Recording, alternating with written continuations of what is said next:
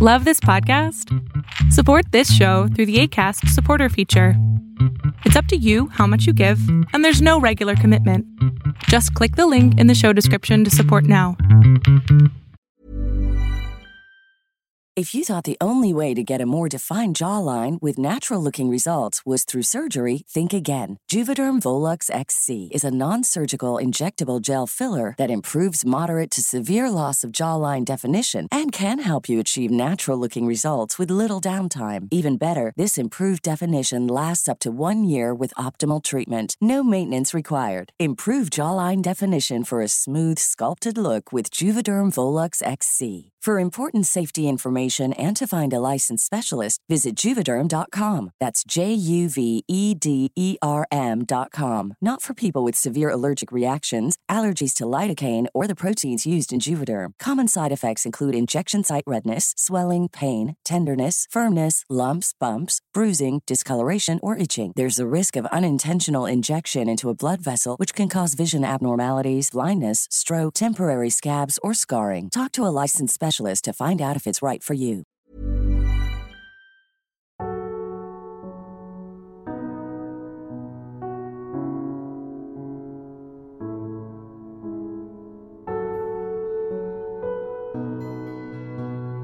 Welcome to the Serial Killer Podcast, the podcast dedicated to serial killers, who they were, what they did, and how. I am your Norwegian host, and tonight we are back in the Holy Roman Empire over 400 years ago. Last week, we left Erzsébet as she was growing ever more desperate. Her late husband's funds were running out.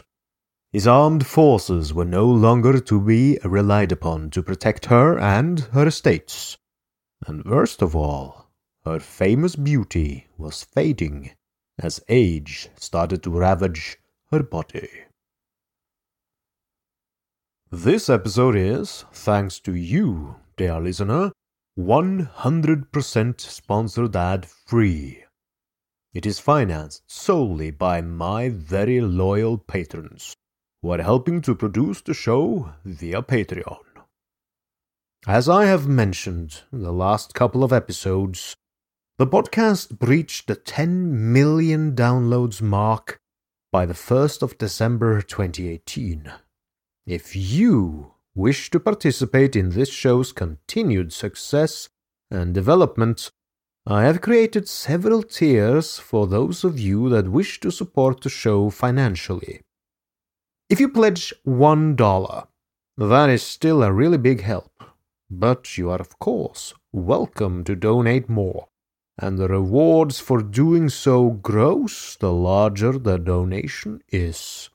For example, I will read out a public thank you if you donate $15. And if you really want to join the TSK aficionados, donate $50 or more. Go to patreon.com/The Serial Killer Podcast to learn more. Any donation is greatly appreciated. Also, do not miss out on bonus content, previews, exclusive interactions with me, and more on both my Facebook page at facebook.com/the-sk-podcast and my subreddit on reddit.com/r/the-sk-podcast. I really appreciate listener feedback, so please feel free to post reviews, comments, or questions there.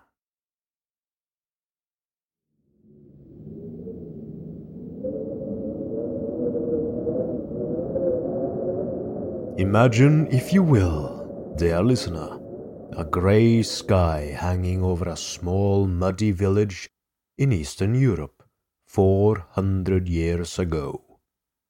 If you are my age, and if you happen to have someone in your bloodline hailing from that area, they would be your great great great great great great great great great great great great great great grandfather or mother.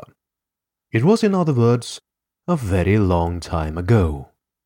But the voices and actions of those men and women echo into our own era. Civil war in the 17th century Europe was not uncommon, and in 1604 the Hungarian king and Holy Roman Emperor Rudolf II experienced this firsthand. For one thing, the common people had been violently oppressed for centuries, and their anger and desperation was growing every day. Conscripting them in rebellion against their ruler was not particularly difficult. The emperor was of the House of Habsburg, and their troops and mercenaries were routinely sent into Hungary in order to secure the emperor's holdings, i.e., his castles. Quite often, and perhaps particularly now that Count Nadasti no longer was the emperor's personal creditor, him being dead and all, these troops were simply not paid for their services. The troops then took out their own frustration on the local population, burning villages and towns, raping women, raping children, and killing the men as they saw fit. Countess Báthory experienced this first-hand herself, as imperial troops commandeered one of her many manor homes, barred entry to her castle, and looted her lands. In Transylvania, not far away, Protestant landowners, those times middle class one might say, were often falsely accused of treason and rebellion. They were summarily tortured and executed, often in a gruesome fashion. A common method of execution in Transylvania for traitors was for centuries impalement. Impalement was an extremely painful and often drawn-out way to die. A contemporary account of such an execution follows. They lay the malefactor upon his belly, with his hands tied behind his back. Then they slit up his fundament with a razor, and threw into it a handful of paste that they have in readiness, which immediately stops the blood. After that, they thrust up into his body a very long stake, as big as a man's arm, sharp at the point and tapered, which they grease a little before. When they have driven it in with a mallet, till it come out at his breast or at his head or shoulders, they lift him up and plant this stake very straight in the ground, upon which they leave him so exposed for a day. One day I saw a man upon the pole who was sentenced to continue so for 3 hours alive, that he might not die too soon. The stake was not thrust up far enough to come out at any part of his body, and they also put a stay or rest upon the pole to hinder the weight of his body from making him sink down upon it, or the point of it from piercing him through, which would have presently killed him. In this manner he was left for some hours, during which time he spoke, and turning from one side to another, prayed those that passed by to kill him, making 1,000 wry mouths and faces because of the pain he suffered when he stirred himself. But after dinner the commander sent one to dispatch him, which was easily done, by making the point of the stake come out at his breast, and then he was left till next morning, when he was taken down because he stunk horridly. End quote. The reason the Catholic Habsburgs went after the Protestants of Transylvania was not just religious. A more mundane cause was simply that they could confiscate their lands. Protestant churches were also confiscated, with ministers and townspeople forced to convert to Catholicism. All across Central Europe, the Habsburgs were oppressing Protestants, even though the late Count Nadasti and his wife, Countess Báthory, had been loyal subjects to the emperor. She was a Protestant, and now under enormous threat. This increasing harassment, oppression, and persecution culminated in the 1604 uprising. Since 1599, the Transylvanian throne had been held by a Habsburg general, a certain Giorgio Basta. His orders from the Holy Roman Emperor were clear: drive out all Turks, abolish Protestantism, and turn Transylvania into a Catholic country by any means. Basta took on this task with gusto and sent his imperial troops to carry out his orders. Up until 1604, Basta terrorized the local population with random killings, burnings, rapes, and confiscations. A Protestant nobleman, a cousin of Erzsébet, named István Bocskai, rallied enough disgruntled soldiers, farmers, and Ottoman Turks to launch a rebellion. They managed to clear Transylvania of imperial troops in less than a year, and were taking aim at Vienna itself. István wanted to get rid of the Habsburg reign once and for all. Protestants across the region from Transylvania all the way up to Vienna were encouraged by István's success and joined in on the rebellion. In the spring of 1605, the rebellion was directly affecting Countess Báthory. The Turks in István's employ regularly took noblemen as hostages for ransom. A noblewoman under Countess Báthory, Zsuzsanna Vági, wrote a petition to Lady Báthory on behalf of her husband, Ferenc Vatai.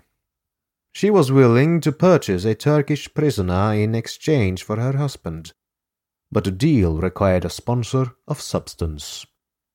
Countess Báthory took pity on the woman and wrote to Ferenc Batthyány for his assistance in the matter. Her letter reads as follows: I write at your Grace's service, wishing all good things for my son, my lord. I wish also, your Grace, that God grant you a happy and healthy life. Poor Ferenc Vatai was taken prisoner, with the hope of assistance that he be freed from captivity.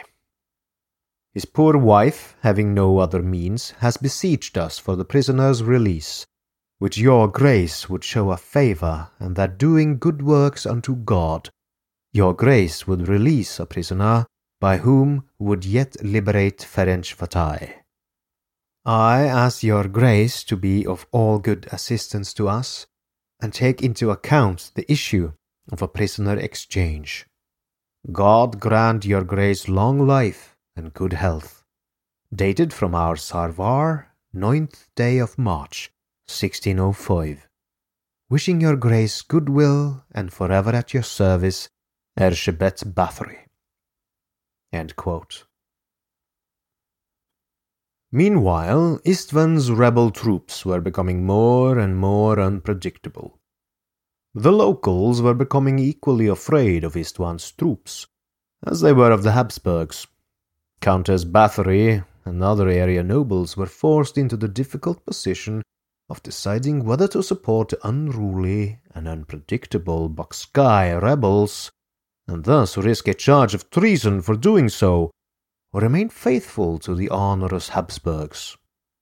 In June of 1605, Countess Báthory herself wrote to Batthyány for his advice on whether she should send a representative to Gergely-Nemeti, one of István's rebel leaders. Her tone was urgent, which is unsurprising considering a wrong choice could prove fatal. The letter reads as follows. Your Grace, regarding Gergely-Nemeti, it must be resolved whether to send a letter and arrange a meeting. Your Grace, I ask you to show your great love and indicate what I should do in this matter, and hereby authorize what you conclude for me and what I should do, your Grace. Write yet in haste. I know that your Grace wishes good for myself, and all my children, and would not wish any evil upon us. Your Grace, send your good answer in haste. May the Lord God protect and keep you, and grant you good health this year. Dated at Levka, the 1st of June, 1605. P.S. Your Grace, I ask that you please write whether to do this or not, because I have had to do everything by myself. May this letter you send arrive to me. I look forward, sir, to your Grace's hasty reply. Erzsébet Báthory. Báthory advised the Countess to remain openly loyal to the Holy Roman Emperor at all costs, and the Countess obliged. This did not result in her lands being completely overrun by Istvan's rebels, but his unruly Hajduk troops did loot and burn Countess Báthory's town of Secce, but they spared her castle. It was clear that the threat against Countess Báthory was growing, following her decision to remain loyal to the crown. She wrote another letter to Ferenc Báthory, where she urgently asks for help in protecting her castle in Szarvár. I'll not read the whole letter, but the P.S. at the bottom lays out the situation fairly clearly. I quote, Szarvár and all the surrounding areas are indeed threatened. I do not know what will follow, that if this week they shall want my protection, because we ourselves, the protectorate, are few. End quote. Head over to Hulu this March, where our new shows and movies will keep you streaming all month long. Catch the acclaimed movie All of Us Strangers, starring Paul Mescal and Andrew Scott. Stream the new Hulu original limited series We Were the Lucky Ones with Joey King and Logan Lerman. And don't forget about Grey's Anatomy. Every Grey's episode ever is now streaming on Hulu. So, what are you waiting for? Go stream something new on Hulu. Want flexibility? Take yoga. Want flexibility with your health insurance? Check out United Healthcare Insurance Plans. Underwritten by Golden Rule Insurance Company, they offer flexible, budget-friendly medical, dental, and vision coverage that may be right for you. More at uh1.com. This show is sponsored by BetterHelp. Time seems to be a dwindling resource nowadays. Work, family, bills, chores, and the endless time thief of social media. But imagine, if you will, dear listener, what's the first thing you'd do if you had an extra hour in your day? A lot of us spend our lives wishing we had more time. The question is, time for what? The best way to squeeze that special thing into your schedule is to know what's important to you and make it a priority. Therapy can help you find what matters to you so you can do more of it. Everyone needs someone to talk to, even psychopaths, even your humble host. So, if you're thinking of starting therapy, give BetterHelp a try. Learn to make time for what makes you happy with BetterHelp. Visit betterhelp.com/serialkiller today to get 10% off your first month. That's BetterHelp, HELP.com/serialkiller. In the late July of 1605, Erzsébet's own brother, Istvan Báthory, died. She hurried back to the family seat in Exed for the funeral. Amidst the chaos of war, the strain of another funeral only a year after her dearly departed husband, evidently all this proved too much for Erzsébet. She mentally snapped, and according to witnesses, she viciously attacked the handmaids who rode with her in her carriage. The attack was so vicious that girls later died as a result of their wounds. On her way back from her brother's funeral at Exed, she tortured a nobleman's young daughter at length.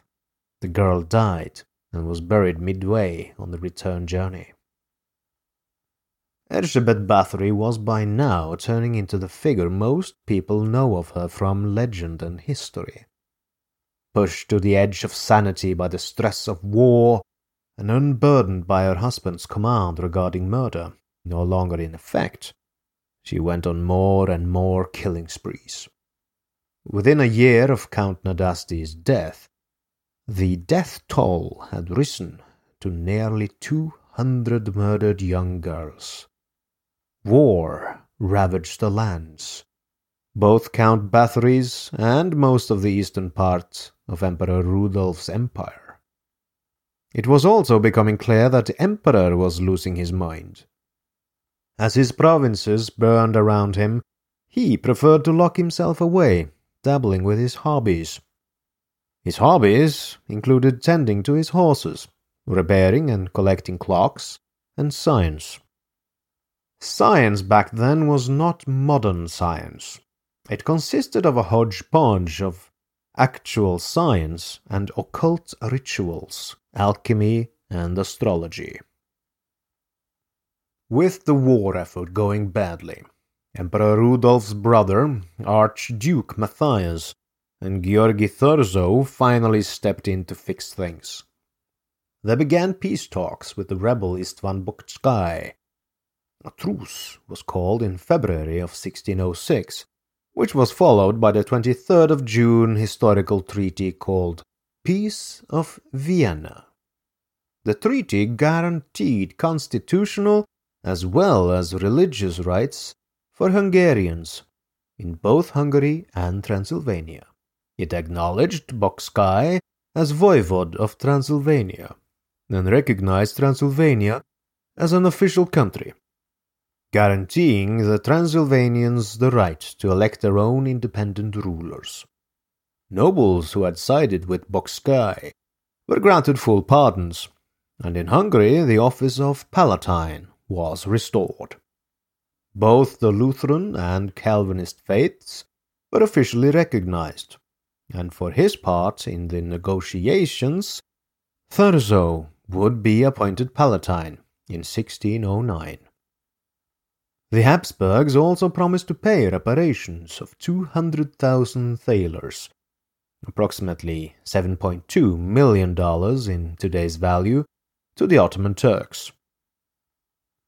Emperor Rudolf was not happy with this treaty, but he had little choice but to agree to it as long as Istvan Bocskai was alive.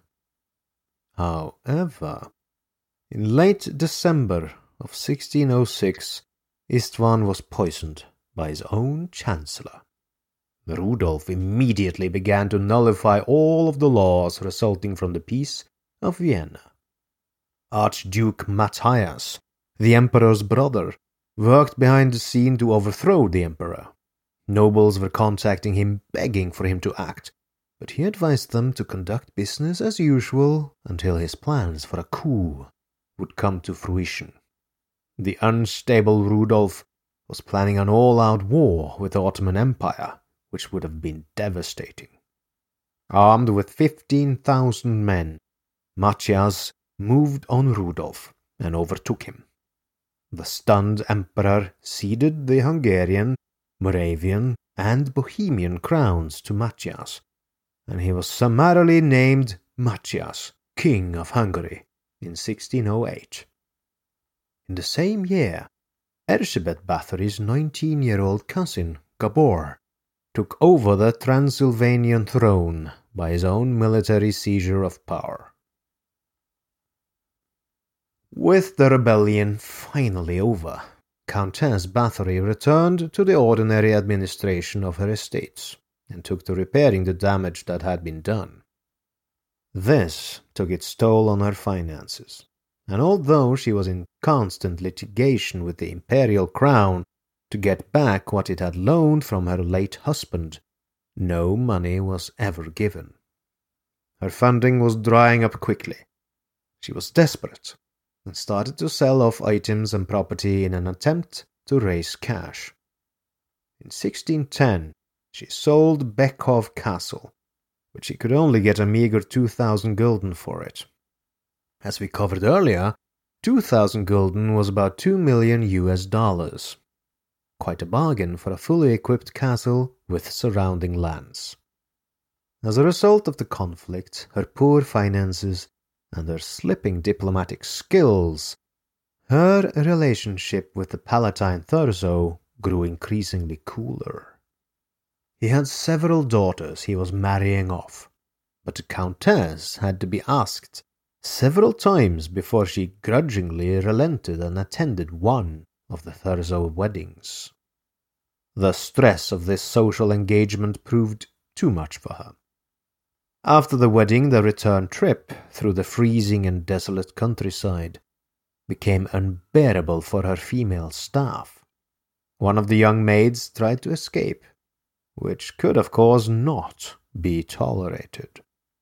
Contemporary witnesses recount how the young servant girl was taken to the nearby village of Predmir, where she was stripped naked in the bitter cold, and then she was forced to stand up to her neck in the river water, and repeatedly doused in more water until she froze to death. The Countess tended to mete out punishments that reflected on the supposed crime. A typical example is when a servant girl was accused of stealing a coin, Erzsébet had it heated red hot and then pressed into the young girl's hand. In November of 1608, Countess Erzsébet Báthory attended the coronation of Matthias as the King of Hungary and Croatia. The return trip from the coronation at Bratislava was not uneventful. Some of Erzsébet's young servant girls were yet again the subject of her wrath, resulting from the mounting stress. They were burned with molten iron, and some of them died as a result. It appears that the more uncomfortable the visit or social engagement, the worse the fate inflicted upon her victims would be. It is famously said that the Blood Countess was obsessed about her age and appearance, especially after her husband's death. She would sit in front of a mirror for hours on end, and, if in a rage, she would go on to smash every single mirror in the house. As a young woman, she was famous for her beauty. One of the few portraits of Erzsébet that have survived to this day show a young woman with a high forehead. Her dark hair is pulled back, and she is wearing a lighter-weight summer dress, perhaps in occasion of her birthday in August. She has brown eyes and a slightly pouty mouth with distinct eyebrows. As she was now a middle-aged woman, her looks started to fail, and she found out something remarkable. After striking a young girl so hard that her blood splattered all over her face, she noticed after drying it off that her skin was revitalized and youthful. She did not waste any time and soon started to drain servant girls' bodies completely of all their blood so that she could bathe in it. Initially, according to legend, the blood baths worked well, but peasant blood soon lost its anti-aging properties, and Erzsébet started to look for other, more potent sources. As we covered earlier, back then it was seen as a fact that noble blood was physically different than peasant blood.